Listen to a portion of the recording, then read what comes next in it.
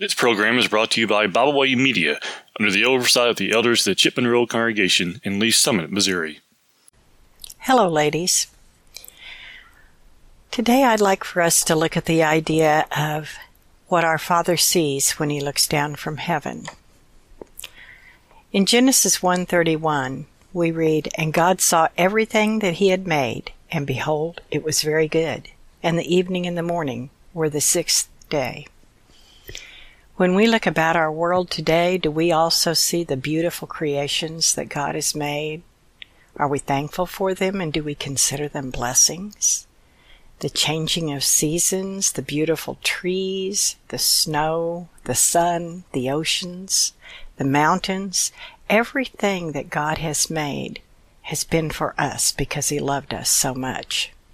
And His eyes are watching over us all the time. God has seen a lot. He saw His creation and man, and He saw that it was very good. But He also saw Adam and Eve in the garden, and He walked with them, and He also saw their sin. In Genesis 3:6 we read, "And when the woman saw that the tree was good for food, and that it was pleasant to the eyes, and a tree to be desired to make one wise, she took of the fruit thereof and did eat, and gave also unto her husband with her, and he did eat." They were forbidden to eat of that tree of knowledge of good and evil. God had told them that was not allowed. But yet they were tempted by Satan, and they did eat of it. That didn't bode very well for them. They were cast from the garden. Does that mean that God didn't see them any longer? No, not true. We can read this. He saw Cain kill his brother in a jealous fit of anger in Genesis 4:9-10. It reads, "And the Lord God said unto Cain, Where is Abel thy brother? And he said, I know not. Am I my brother's keeper? And he said, What hast thou done? The voice of thy brother's blood crieth unto me from the ground." We cannot lie to God.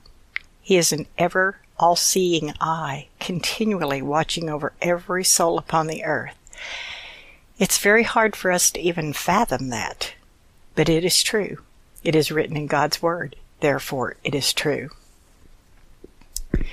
And again, He saw Eve's distress and sadness, and gave her another son. We have to know what a loving and merciful God He is, who would do that. Genesis 4:25 says, "And Adam knew his wife again, and she bare a son, and called his name Seth. For God said, She hath appointed me another seed instead of Abel, whom Cain slew."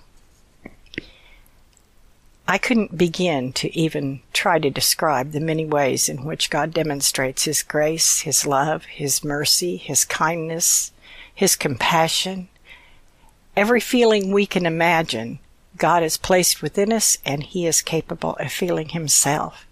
We came from Him. He also saw the obedience of Abraham in leaving Ur and the offering of his son Isaac. In Genesis 12:1-4 we read, "And Adam knew," God also saw that Abraham offered up not only his son Isaac as a sacrifice, as God requested, but He also noted the faith that both Abraham and Sarah had, and they are both mentioned in Hebrews 11. Abraham had left the home, as we see in Genesis 12:1-4, into a place that he didn't even know where it was. He left the land of Ur, his homeland. He had no clue where he was going. He went because God told him to go. Not everybody would do such a thing, but Abraham did. His faith was very strong, and because of that, we do see him written up in Hebrews chapter 11 in Faith's Hall of Fame. There are so many others that we could mention in both the Old and New Testaments that show us how our Heavenly Father watches over us continually, and we're never alone. I often wonder if I would be as faithful as Abraham was, or as compliant of a wife as Sarah was, to just go with him, not complain, not argue, just go. Pick up my roots and follow my husband, with nothing to be said. I'm not sure I'm that good, But we see these examples in the Bible for a reason. These were written for us for examples and that we might learn by them. That should give us all hope and consolation, especially when the hard times come, when we know that our Father is up in heaven, that we're never alone, when difficult decisions must be made, when we feel abandoned by others, we know where to go. He's left us this word that we might study and know what to do and how to respond and how to behave in so many different circumstances. In the lessons that we learn from characters in the Old Testament, all the way through to the New Testament, the bad decisions they made and the good decisions they made. Every one of those are a learning tool for each of us. God sees all. He saw them, and He sees us, and He cares for us. If His eyes are upon the tiny sparrows of this world, can we not see how important we would be to Him? And He's placed within each of us an eternal soul that was never intended to dwell in Hades or hell, and it was never intended to be forever upon this earth. He prepared a place for us that we might join Him in that heaven above when we leave this life. That's where He wants us to be. We should never doubt that He cares, and we should never forget 1 Peter 3 and verse 12 that says, "For the eyes of the Lord are over the righteous, and His ears are open unto their prayers. But the face of the Lord is against them that do evil."